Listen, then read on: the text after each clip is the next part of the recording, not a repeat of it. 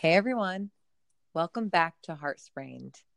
Hey Nadine, Hello, hello. how are you?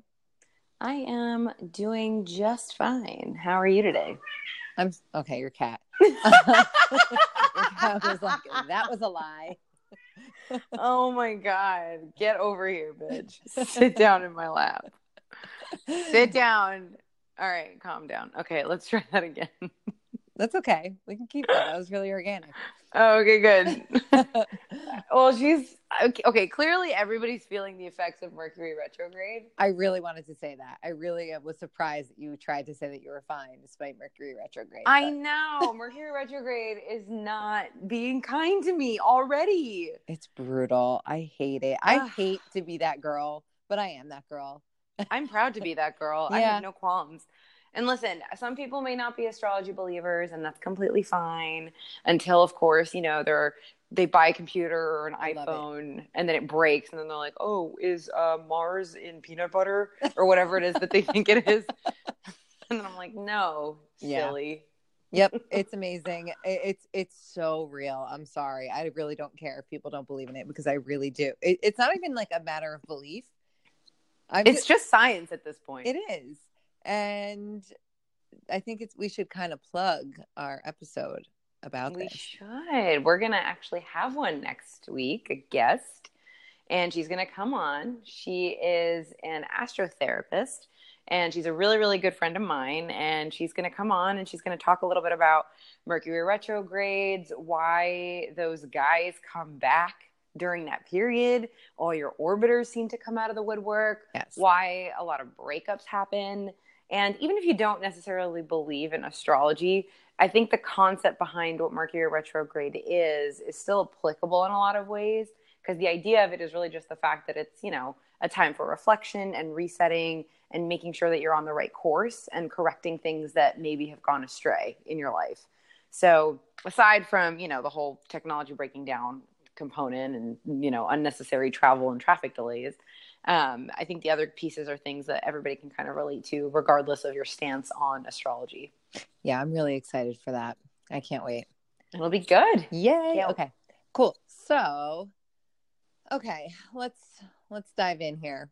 So what do you think, you as Nadine, what do you think is the biggest predictor of a breakup? Ooh. Like what behavior? I would say complacency. Ooh, I was not thinking that. No? I was going to say cheating, but I mean, ooh. Well, yeah, that's a glaring red flag right there. But you know what? Maybe this is like the time that I really dive into. Have I talked about like it's not about what it's about? I don't think so, and I think it's time. I really am ready. Okay. So, poor Nadine. Nadine hears this probably 7 times a day for me. It's actually like tattooed on my forehead at this point. I live by it. You do? Though. Okay, good. I do. Yeah. I think it's so true. So I need you to, I think we may have mentioned it in previous episodes, but I don't think you've ever fully explained it. Right. And because I remember mentioning Bethany Frankel. I don't remember if this was her quote, but I mean, if that was the quote I mentioned, but this was something that she mentioned in one of her books, like over a decade ago. And I just, there are so few situations that it doesn't apply to. So, whenever you have a situation of like dissatisfaction with someone or something going on, it's always like you can blame like cheating. Like it's never about what it's about, or an argument with your partner. It's never about what it's about. It's he might have left a towel on the floor, but you know what? It's not about the towel. It's about what he said last week that pissed you off, or the fact that he was late to dinner and he didn't let you know. Like it's really, it's not about the actual thing that you're fighting about ever. It's really about feeling respected or disrespected. I don't know. I mean, there's so many examples. Help me out here. I'm trying to think of something because it happens all the time that we talk about. Yeah. This. I think it's even, I mean, and I hate, and I don't think this is true in every case, but I think in so many cases of infidelity, it's never about the actual idea that there was another woman or another man that was more appealing. Yeah. It's usually caused by some sort of insufficient communication or something that the partner wasn't getting. So it's not about like the sex or the emotional cheating or any of that. It never is. It's about usually like about the void of attention. Exactly. And it's about, not feeling a certain way or not feeling appreciated or not feeling this. And so often, I mean, I have so many examples of this just in my own past relationships. I think a lot of breakups end up happening after a huge fight. And the fight may not seem in hindsight like it was worth that big of a reaction, but it was just the culmination of so many other things that you were holding on to. Right. And that's really what it was about. Yeah. I mean, my best advice to everyone is if you're in an argument with someone, even a friend or family member, really just check yourself and say, like, what is this really about? And I think that's a really good way to move on from it and communicate better. I think that's my little remedy. Yeah, I would agree. I think it's so important to, like, especially if something rubs you the wrong way and you're not necessarily sure why. A lot of times it could be your own internal perception of something that doesn't even really have anything to do with the other person. Right. And I think we see that so much when people are they flip out because, I don't know, their boyfriend liked some girl's picture on Instagram. And maybe you don't even really care that he liked, this random fitness model who's never going to know who he is or his name. So it's not like she poses any real threat to your relationship, but there's something there that clearly you feel insecure about. And maybe he adds to that insecurity in some way. And maybe he doesn't make you feel as beautiful as he should, or maybe it's completely within you. You don't know. So, and that's such a basic example that's pretty easy to decode, but it's just one way to look at those types of things. There's surprisingly a lot there, which we'll touch on that later. But yeah, well, but yeah, I just wanted to add that because that sort of made me think about it. But so it was time that the world knew that. Right, that was really necessary. Okay, good, that's done. So what I want to talk about today is, I guess it's like a theory. I guess it would be a theory. These are facts, people. It's Dr. John Gottman. He's world renowned for his work on marital stability and predictors of divorce. But I really don't think a lot of these are just about marriage. I think any long-term relationship, especially because people aren't really getting married as much today, I think like the serious relationships and partnerships kind of apply here too. So these are from his website. I don't want to plagiarize because a lot of these examples are even pulled. So Gottman.com. And his theory is the four horsemen of the apocalypse, which is like a metaphor for depicting the end of the times, like conquest, war, hunger, death.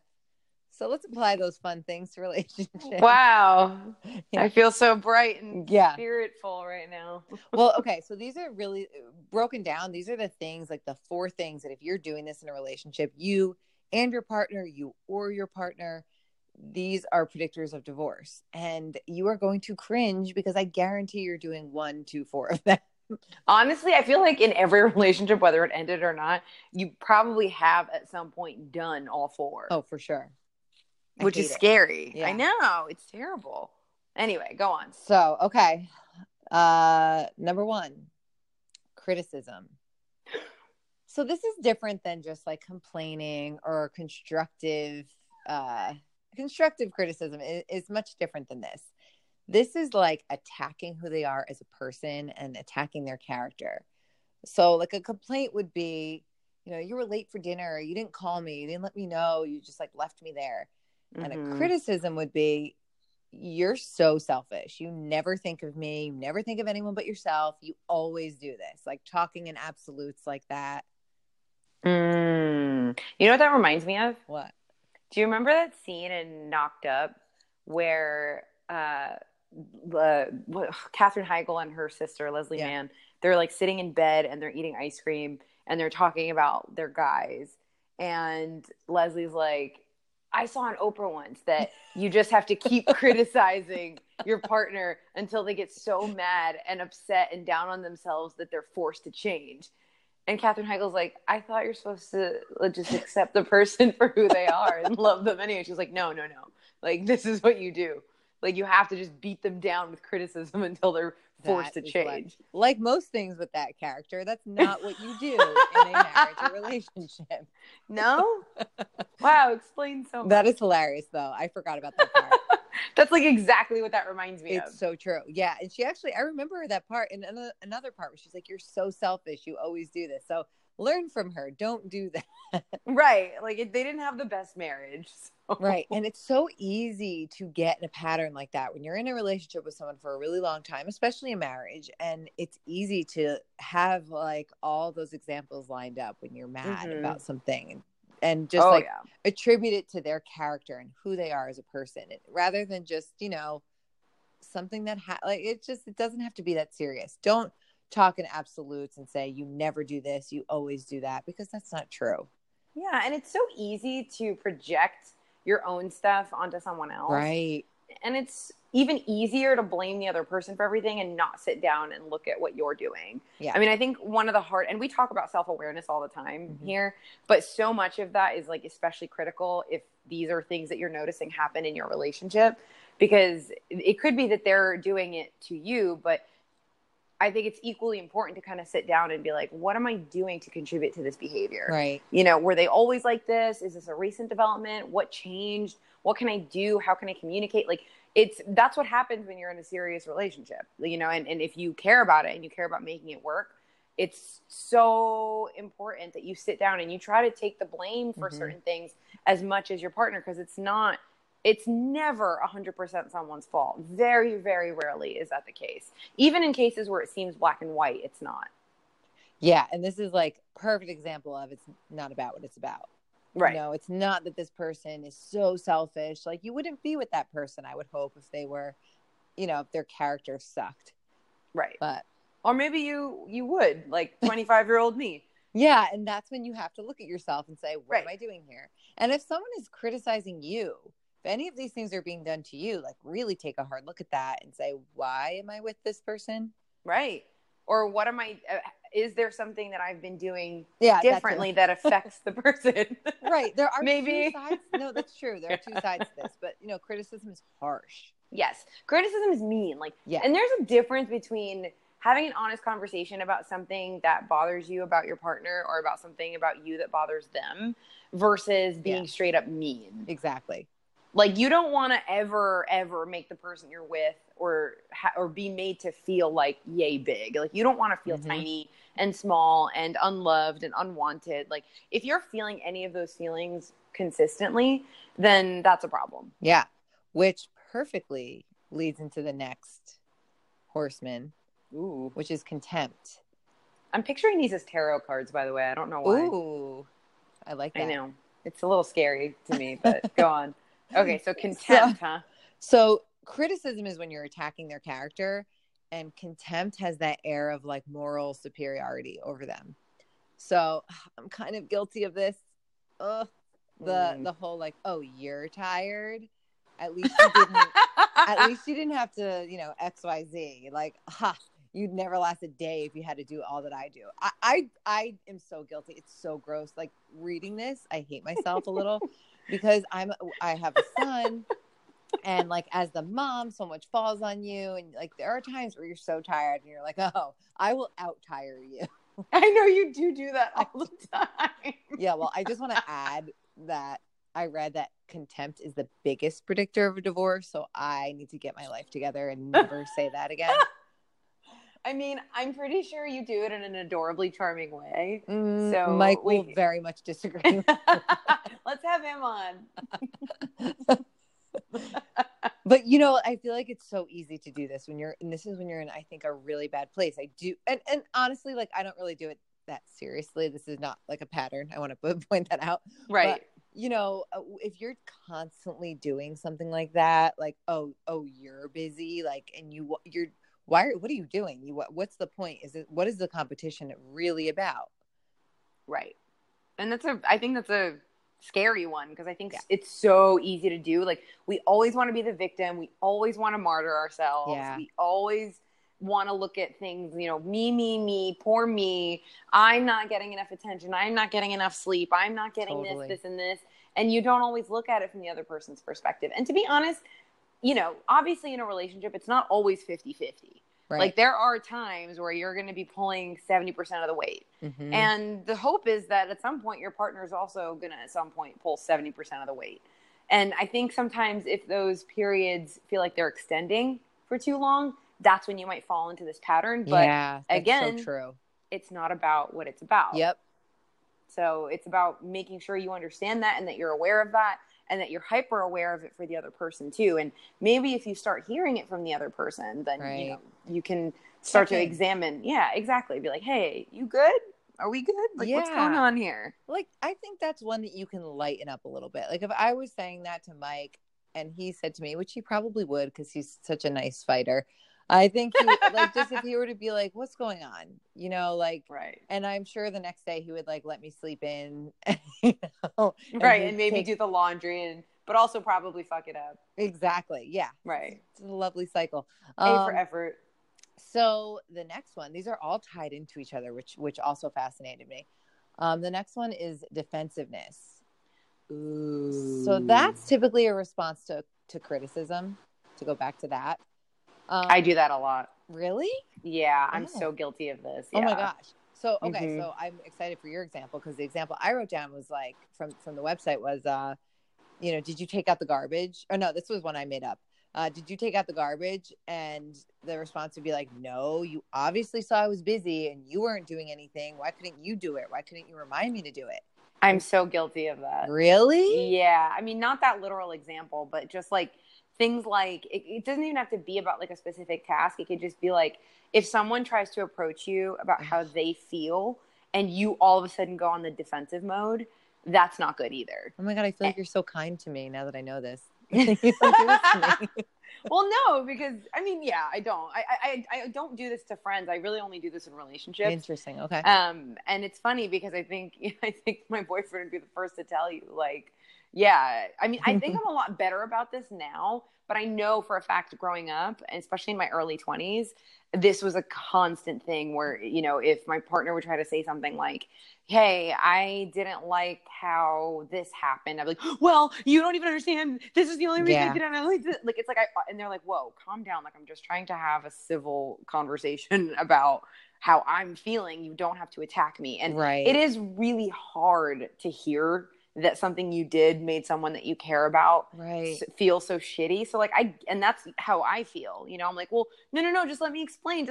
I'm not really this terrible person, or I only did this because it was a reaction to what you did. And, you know, but it's so important when you have that urge. And I know it feels like a billion tiny little fighters inside of you trying to like, just let me talk. And it's so hard to swallow them and just be like, breathe through it, let them say what they want to say. And then it's so hard to do, but it's so important. It feels I think I'm so a lot much better now, like for both people when no one is defensive and you just say you're right. You know, well, you're right has its own issues, and you know, but just say, you know, I was wrong. Right. And I was wrong is much different than you're right, by the way. For sure. I'm much more comfortable saying I was wrong than you were right. Another story. But I mean, it's also just important to make sure that you both feel safe in bringing up things and situations that bothered you. And if you're constantly acting in the defensive mode, they're just going to stop coming to you with this stuff, and then they're going to bottle it up, and then it's going to turn into the other three horsemen or whatever the fuck they are. And then you're just riding off into a sad, lonely divorce court. This is so true. And, you know, it's interesting that you say like about feeling safe, because I think defensiveness probably stems from a place of the other person not feeling safe. Like if you're defensive, it's because you don't feel safe to admit that you were wrong. I would think. You know?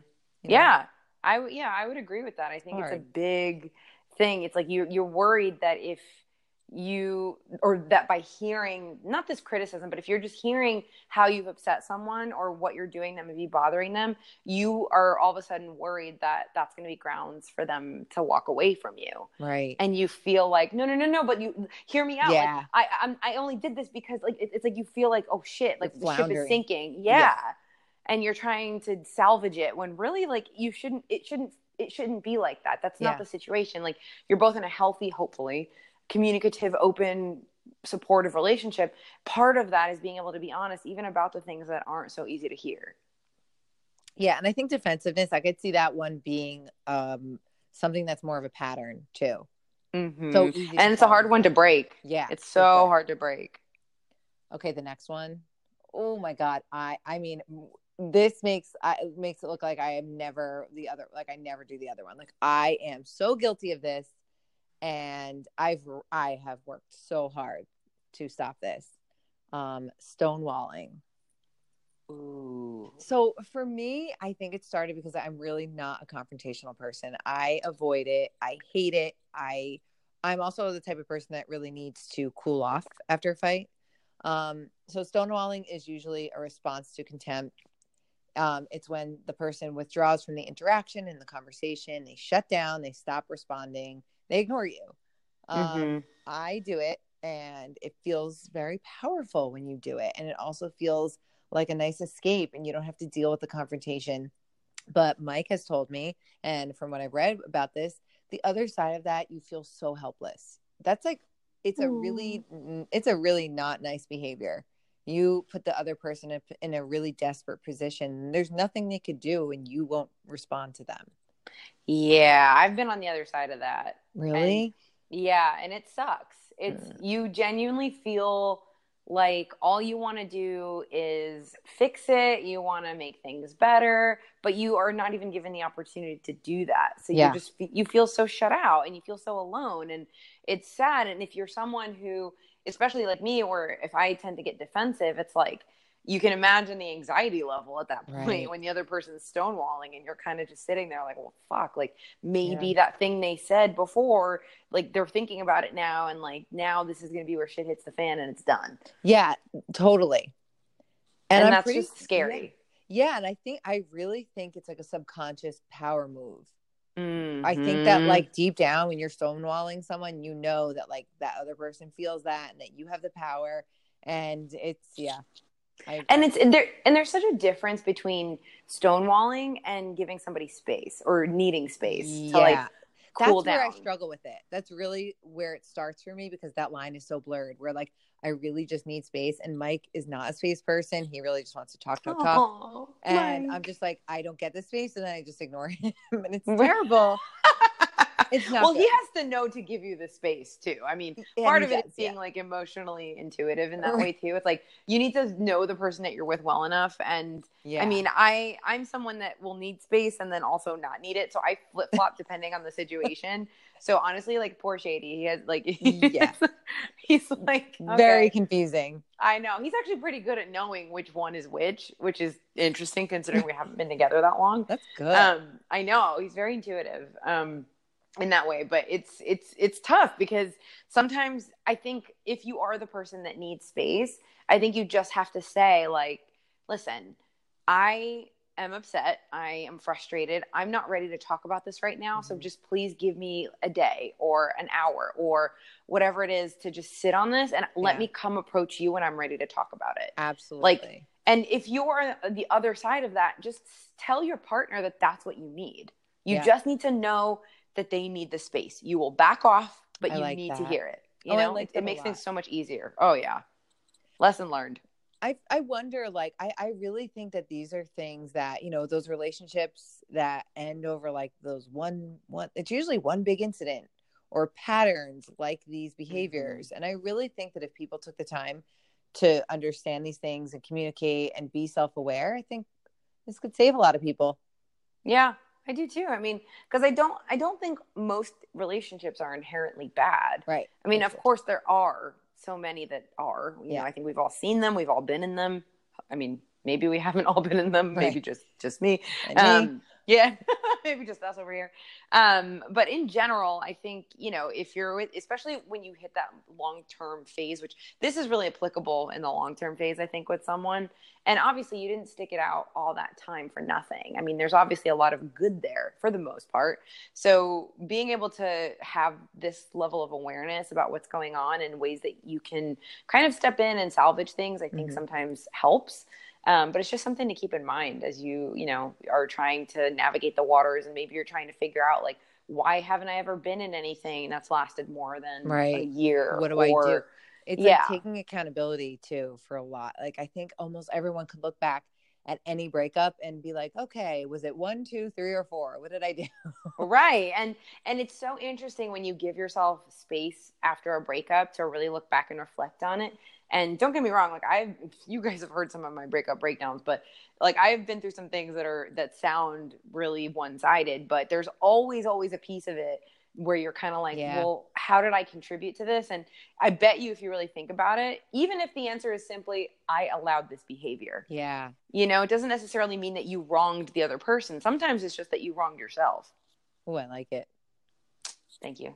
So I really want to branch off of something that you said, but first I also want to add, I think you and I talked about this just casually as friends recently. By the way, we're just friends. Casual friends. Yeah. We're friends outside That's of this. it. I feel so used. I think it's just because I never made you DTR, isn't it? I never made you define the relationship. Exactly. I'm waiting. So anyway, I think it's hilarious to think about how who we are in friendships, in my experience and your experience, is so opposite of who we are in relationships. Mm-hmm. It's so true. I think, my God. I know. Like I was told recently, very recently, that I am not confrontational in my relationship. And anybody who knows me would never say that about me, that I'm not confrontational. And it's not like I go out looking for fights, but I'm not afraid of confrontation at all. Like if I have a problem with something, I say it. I don't shy away from it. It's so scary. It is so scary, that part of you as a friend. I'm so sorry. And it's funny because I was told that I am not. Wow. I'm confrontational about things that make me angry, but I'm not always confrontational about things that like sit uneasily with me, like which is more often than being angry. I mean, how often do you really get angry in your relationship? Like, hopefully not often. Right. So that's easy to do, but something that's like kind of sitting weird or something that isn't necessarily aligning right for whatever reason, like I don't usually bring those up unless he does. That's so which funny. Is You're I so know passive. And I wasn't even I've never been called a passive person before, ever, in any situation by anyone. So that was weird to hear. And I was like, oh man, maybe I am. I'm so opposite. Mm-hmm. In life, I'm like, oh, I'm sorry, excuse me, thank you. Yeah, oh, don't. I could not be more awkward in my interactions with most people. And I really hate confrontation. Like I will shake over like something so not even a big deal. I will talk to Nadine, have her talk me down from the ledge. I'm probably crying about it. And it's really just like, Michelle, it's really fine if you ask your boss if you can use 100 of one of your 100 PTO days. Right. You're like, oh my God, I don't know. Like someone just bitched me out on the Trader Joe's line. And then I said, that's mean. And now I'm sad. Now I feel really guilty. Like I feel bad. Like I'm just, but in my relationship, it's like, I'm direct.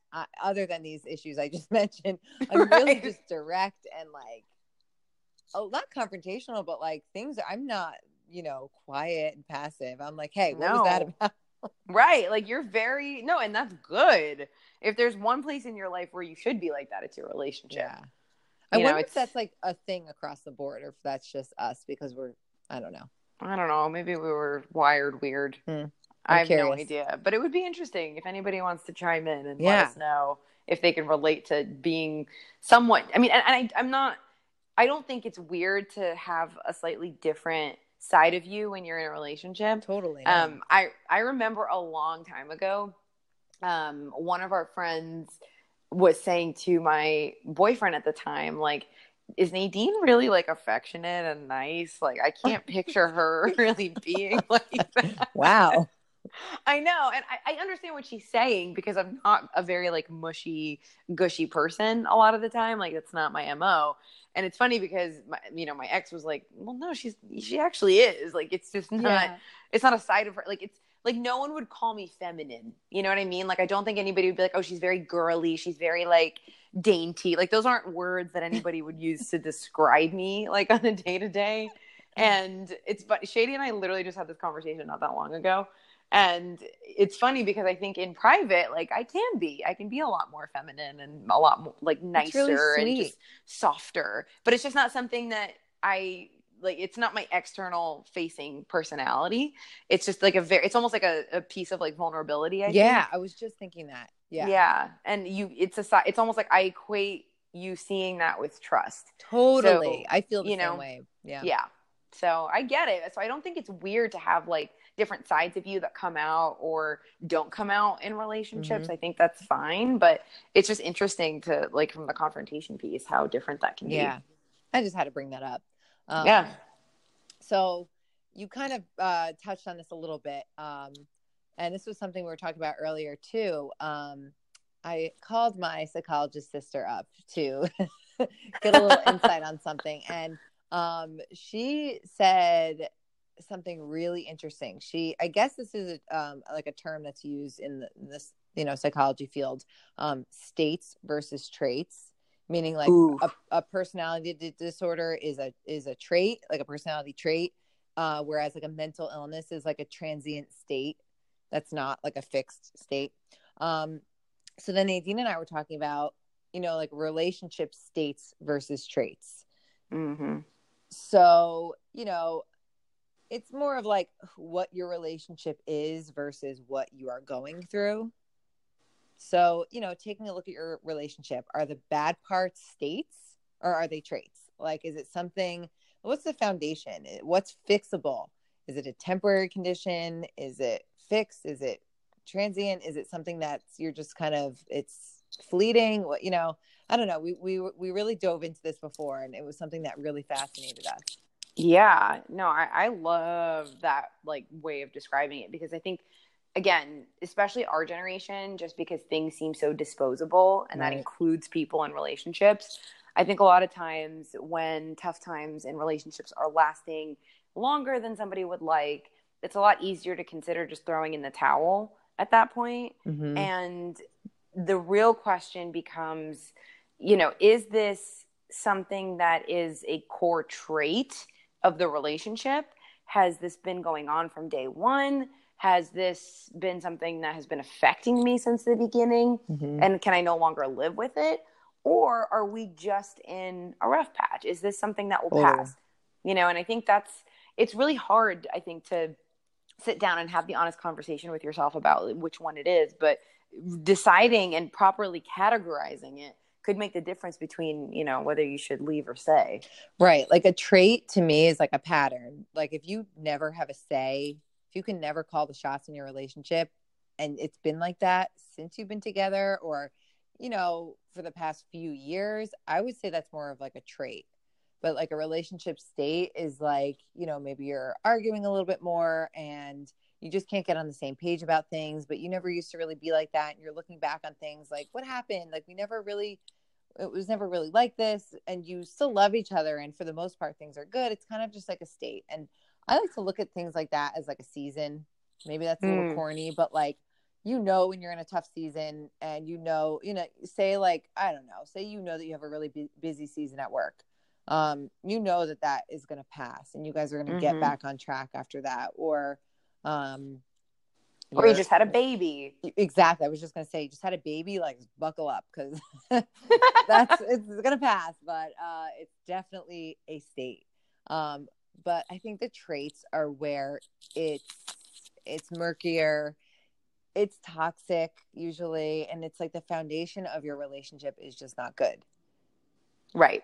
And it's really difficult, I think, to just come to terms with it if that's the case. But I think deep down, usually you kind of know. And the other issue too is that so often, if your relationship experiences have been limited for whatever reason, it's really, really hard to set that bar of what a good foundation looks like. Yeah.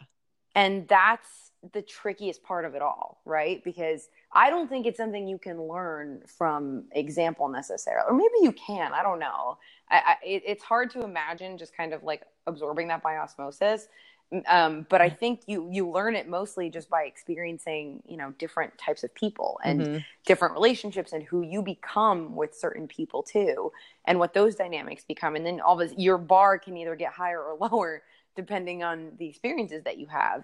So I think it's really hard to kind of sit there. But maybe if you assess it from the standpoint of, is this temporary, or is this something that I've noticed from day one that's not sitting well, that might help with level setting that bar a little bit. Yeah, like if you've dated a guy, and it also kind of goes back to what we talked about like a few episodes ago, sort of like a non-negotiable, I guess.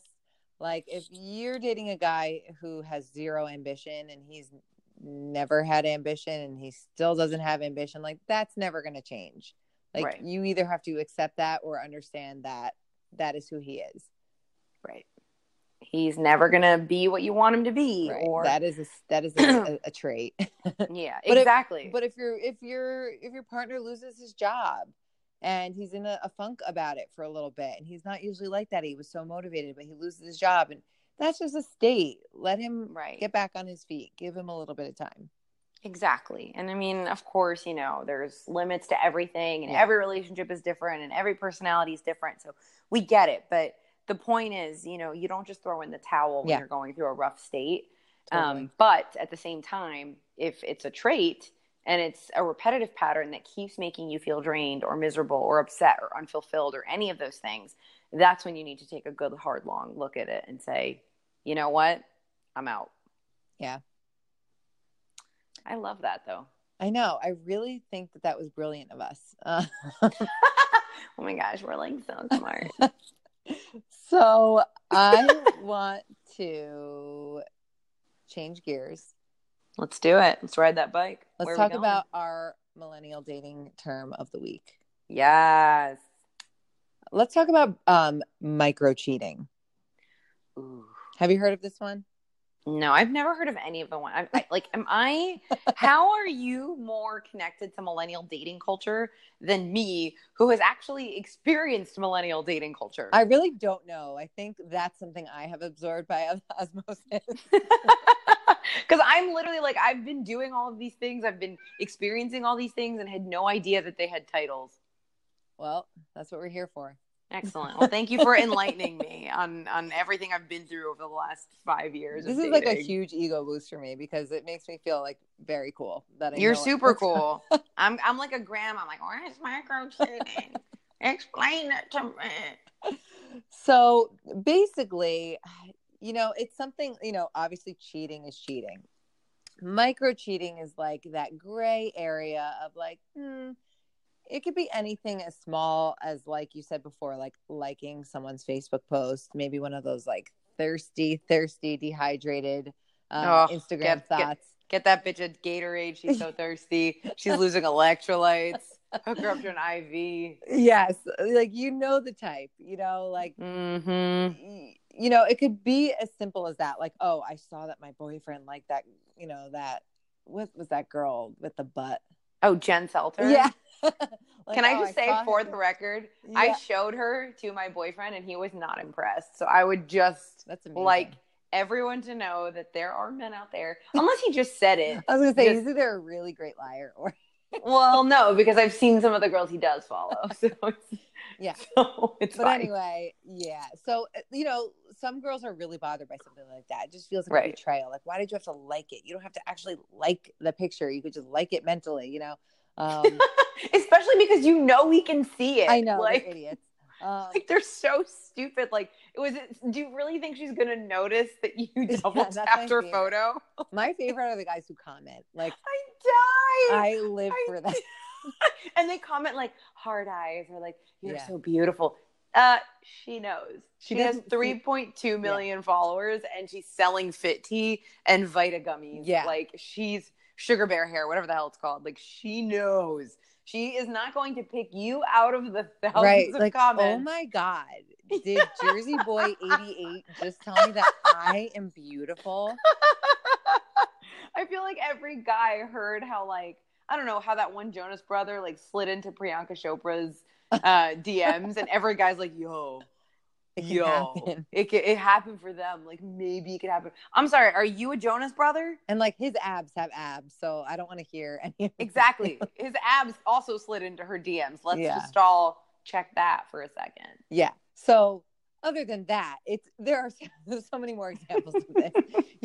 Like talking to an ex, maybe that's kind of innocent, and maybe like you and your partner are fine with that. But when you get into that area of like, maybe it's a little flirty, or maybe it's like reminiscing about old times, and maybe it's really anything you really wouldn't want your partner to see. And if your partner did see, they wouldn't be cool with it. Mm-hmm. That's micro cheating. Or, you know, wearing a cute outfit to work when, you know, you have a meeting with that coworker that, you know, you kind of have that flirty vibe with. I think it's something that, you know, on like a very small level that you're doing, but you're not admitting it. And if you got caught, you'd probably have a good defense. Yeah. And you can easily justify that it's nothing, because it is nothing technically on paper, I guess, but it's not like deep down. There's a subconscious component to why you're doing it. Right. That's there's a not motivation. Faithful. Yeah. Yeah. That's not like super. And I mean, that line's going to shift to, you know, depending on who you are. Right. And like for me, for example, like I don't really give a shit if my boyfriend likes hot girls pictures on Instagram. I think it's fine. It doesn't bother me at all. I do it. I like hot guys pictures. Like I follow like bad boys of Insta and like inked guys.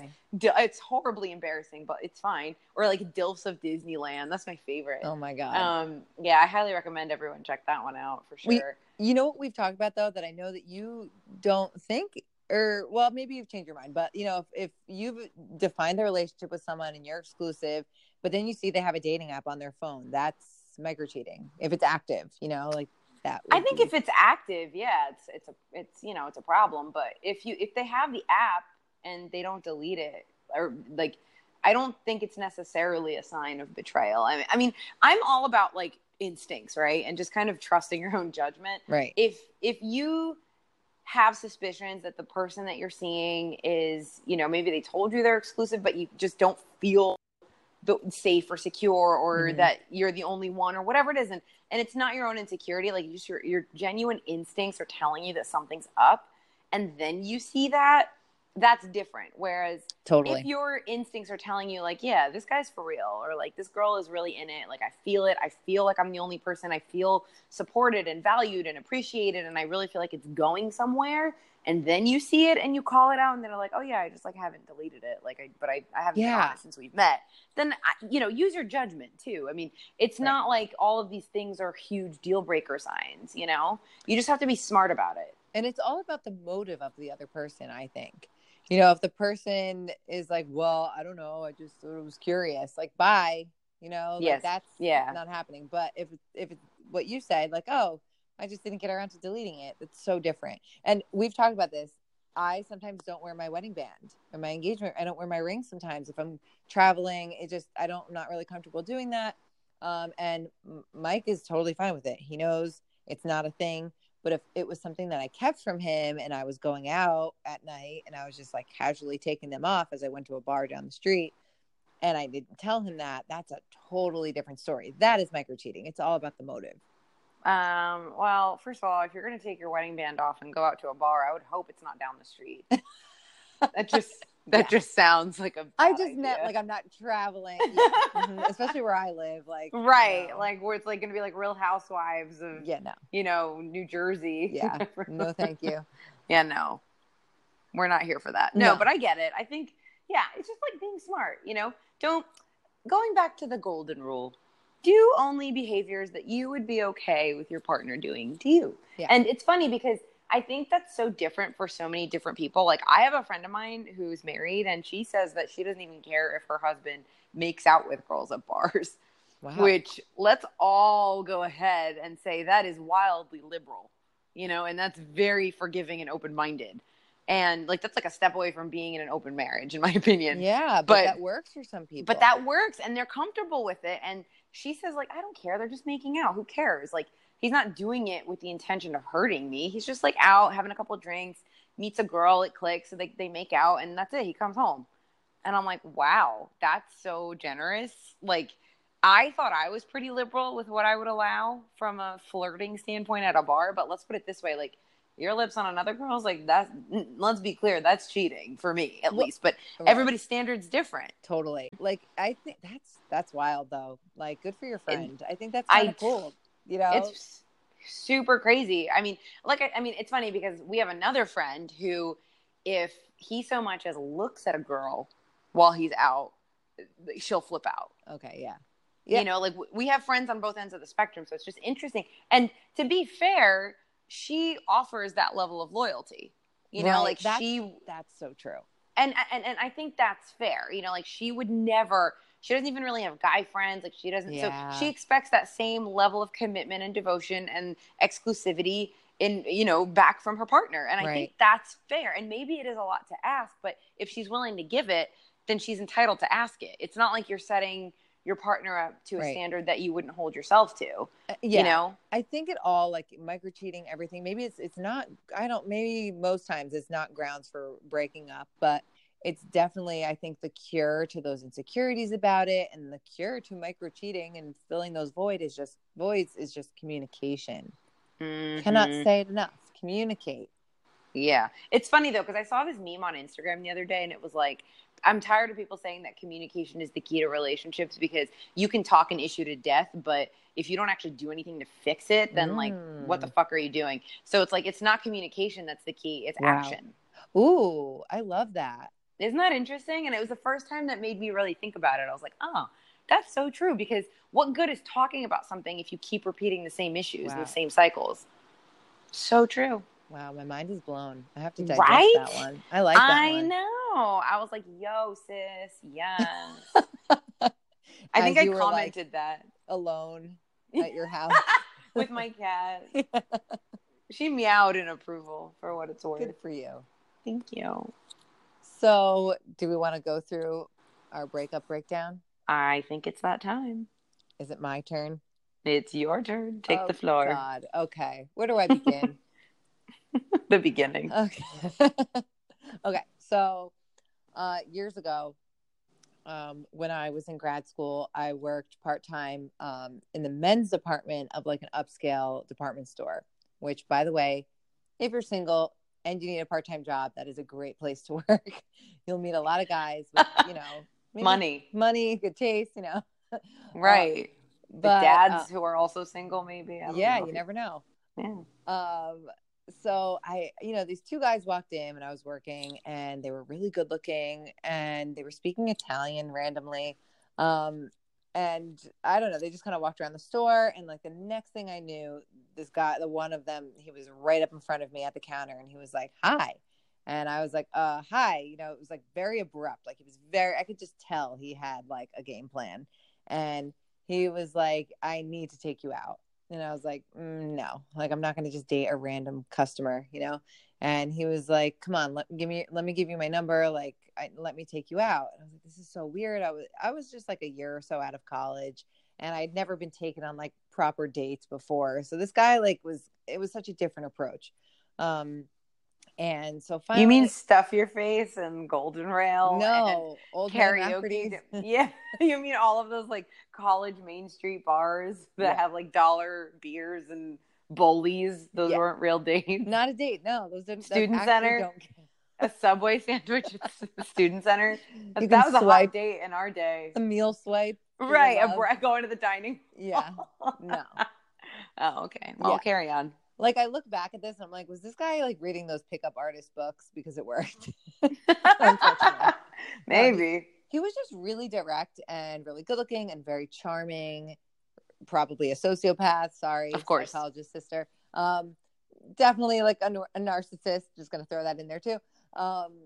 So he was really charming and very persistent. He was like, let me take you out. So finally we exchanged numbers. And when he put his number in my phone, he put his name, put his last name. And I recognized it was very close to a girl I used to be friends with in college. It was a really Jewish last name, like a really unique one. But I just knew it was Jewish. And I was like, oh, interesting. Okay, cool. A lot of people in my family are Jewish. My husband right now, he's Jewish. Right now. Like, I was going to say, is this like are you in a state? No. Is your marriage one big state? Absolutely not. But good. So it didn't really faze me. And we went out a few days later. He texted like the next day. He did all the right things, and the date went really well. Like the sparks were flying. We were like really into each other. Like, I remember going to the bathroom and being like, oh my God, I can hardly breathe around this guy. Like, it was amazing. So we went on like a second date, and it was just, it felt like things were moving fast, even though it was like just a week later and like a second date. The energy, like things were moving fast, like we were really into each other, and just in a really comfortable, casual way. I was like, so you're Jewish? Like, it had come up, and I was like, do you have to marry a Jewish girl? And he was like, I mean, I don't have to. I mean, he's like, my parents, it's really important to my parents. And I was like, okay, so like, why are we doing this? But okay, it really didn't seem like a big deal to him. So we dated for like 5 months, and he always wanted to see me. He always wanted to take me out.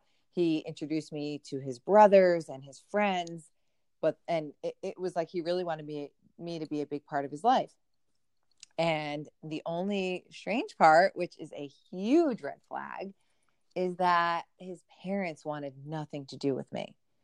So it was so bad that, I mean, they knew that we were dating. They knew that it was serious, but they really did not want to meet me. And I was not allowed at his house, which was really hurtful, because it was just about like, it was only because like of what I was or what I wasn't. I was not allowed in their home because I wasn't Jewish. And like, that was like a thing. Like, it was, I'm not assuming this, like he told me that. And, I wasn't even allowed to park in front of his house or in his driveway. Like, if I picked him up, I had to wait down the street. And it was humiliating. Like, I don't know why I did that. You were 23 and enamored by a sociopath. Totally. Yeah. That's the only thing I could say. I remember once I was, his parents were like away or something, and I could finally go to his house, and I was going over to hang out, and he texted me kind of like in a panic, and he was like, hey, so just don't wear any perfume to my house. And I was like, too late, but okay. And he was like, no, then change. And I was like, that's not happening. And he was like, yeah, but my parents are going to like be able to like smell that you were at our house. And I'm like, they cannot smell the shiksa on me. And my perfume is not a dead giveaway. Wow. Yeah. So that was insane. So it started to really escalate like that. And it was so hurtful. It drove me insane. So long story short, fast forward to the breakup. We ended up Christmas came up. He was, I joke about this, he was like the heir of like a smaller version of like Michael's stores, like a craft store that smells like headache. And and has like beads on the floor that like are definitely a hazard and are just a lawsuit waiting to happen. Yes, exactly. And he was talking about, the smell of the store, and we were talking about it, and he was just like, yeah, I always thought that's what Christmas smelled like. And I was like, oh no, it does not. And it smells so much better than that. Like, Christmas to me smelled like food and a Christmas tree, and we're having like a normal conversation, but then there was like a shift, and it was like dun dun dun, Christmas, like religion. Like, whenever religion came up, it was just like so much anxiety. So we started talking about it, and it came up like about our future, and that even if I converted, it would never be good enough, which I do understand. Like, I definitely understand now, like, that perspective, but it was so hurtful, I think, the way that he was saying it. And I was just like, I just don't understand. And he was very controlling. And like I said, like, he was not this great guy in the end. He was just like, even if you converted and we got married, I would never let you celebrate Christmas with your family. And I was like, not even like Christmas Eve, like Christmas Junior, like, it was like fake Christmas. Yeah. Like, no Christmas, like no Secret Santa. Like, it was a thing. And so wait, not even at work? Like, what would you have to do? Like, opt out? I'm not even kidding. That would have been a no. Wow. Yeah. So it was really crazy. Like, I don't think extreme. Right. And it wasn't about what it was about, I don't think. But so then obviously, no, it wasn't, because finally I was like, but why do your parents care that much? The 23-year-old idiot that I was. It was not his parents. He finally admitted that it was him. He did not want to marry a girl who wasn't Jewish. So I spent, probably 3 to 5 weeks watching the same episodes of Sex and the City, being like, oh my God, I am so Charlotte. Like, he's my Harry. Like, we're going to get through this. And like, I hate Charlotte. So why did I accept that? It was just like so pathetic. I just wallowed in it. And I just like really promised myself, like, we're going to work it out. Like, this is our only issue. And no, he was a liar. He lied to me and like strung me along the whole time. And he was a really bad person for doing that. It wasn't about religion. It was, for him, I think it was like partially about control. And of course, like, he had the right to want to marry somebody who was the same faith as him, but he did not have to lie to me about it. If he was just upfront, he just wanted, I don't know. I think he just wanted to lead me on. And I think he didn't expect to fall for me as hard as he did. But yeah, and he didn't want to let you go, but also knew he was never going to have you in the end. So it was like super selfish, honestly. And I think it's something that a lot of guys do. And religion aside, I think they just, you know, there's something about whatever situation you're in that isn't what they want, but they also don't want anyone else to have you. And they're not ready to let you go. And it's so fucked up because you think that you're both on the same page of trying to make it work and that you're building a future. And then in the end, they say, oh, just kidding. I want a Jewish girl. Right. You know, there's nobody wins when you're playing that game. Just be honest, be upfront. If religion or your culture, if that's a non-negotiable, like, right. Then don't waste people's time. Yeah. Go into it saying, like, listen, like, just so you know, like, this is never going to go anywhere serious. Like, we can have a good time. We can hang out. We can be friends. We can do whatever. But at the end of the day, I'm looking to marry a Jewish girl, which you're not. So if you're comfortable with this being casual, then like, so at least at the end of the day, even if, because so many times those situations don't end well either. But at least at the end of the day, it's not about dishonesty, you know? Exactly. That was the most hurtful part. That's what it was really about. Like, he lied to me. And that was a big lie, to say that, you know, it wasn't him. He never admitted to it. It was like, no, it's just my parents. I don't care. It's just my parents, you know, here, meet half my family, but please stop at my driveway. Also, when I eventually did meet his parents, his dad, I met like accidentally in a Starbucks parking lot when I was with him. And that was fine. But when I met his mom, she like extended her hand, like in the, like forward and like kiss my hand kind of thing. And I like awkwardly shook it underneath. Like, what did she expect you to do? Do you know what she said? All she said to me was, I'm the mother. And I was like, I just got chills. I would like to finish that with another word. Yeah, right? Yeah. Like, ew. Yeah. Oh, geez. I mean, okay, quick story about post breakup here for Michelle. It was honestly like one of the most devastating things I've ever seen you go through. You were so upset and it was really sad, but this story's funny. So we went to the movies like shortly after this breakup, maybe like a week or two after it went down. And so she's still really in it and she's really upset and she's crying and the littlest things are triggering her. And I forgot, what did we go see? I forget what we saw, but there was a preview for the movie. Yes. So the preview, we're sitting through the previews and there's this one movie preview that comes on and it was, what movie was it? Like Crazy. Like Crazy. And for those of you who don't know what Like Crazy is, it's a movie about a long distance relationship, a guy and a girl who are crazy in love, but the girl lives in London, I think, and the guy lives in New York and immigration gets in the way. I don't know. It's like this like big dramatic thing. And so we're watching it. And Michelle starts sobbing and I look at her and she's like, it's just like me and him. And I'm just like, how? Like, it couldn't be more different. It literally was not at all. Not even like the running theme of like none of it.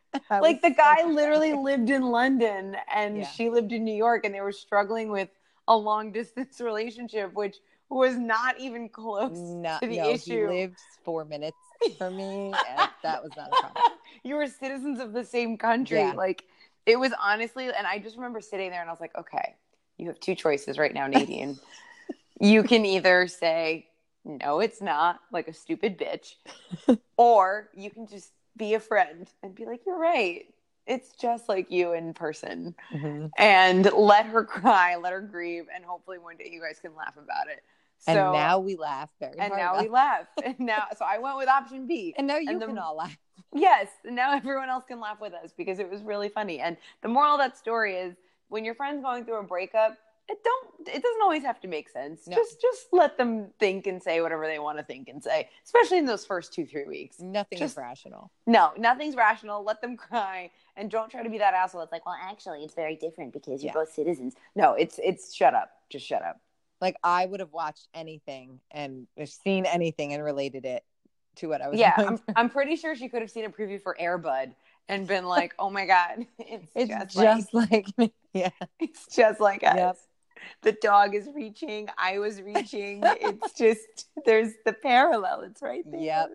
I was at that level of. So if you're wondering the inspiration of this podcast, that's one of them. It's so funny. Yeah. Oh, good times. So that's it.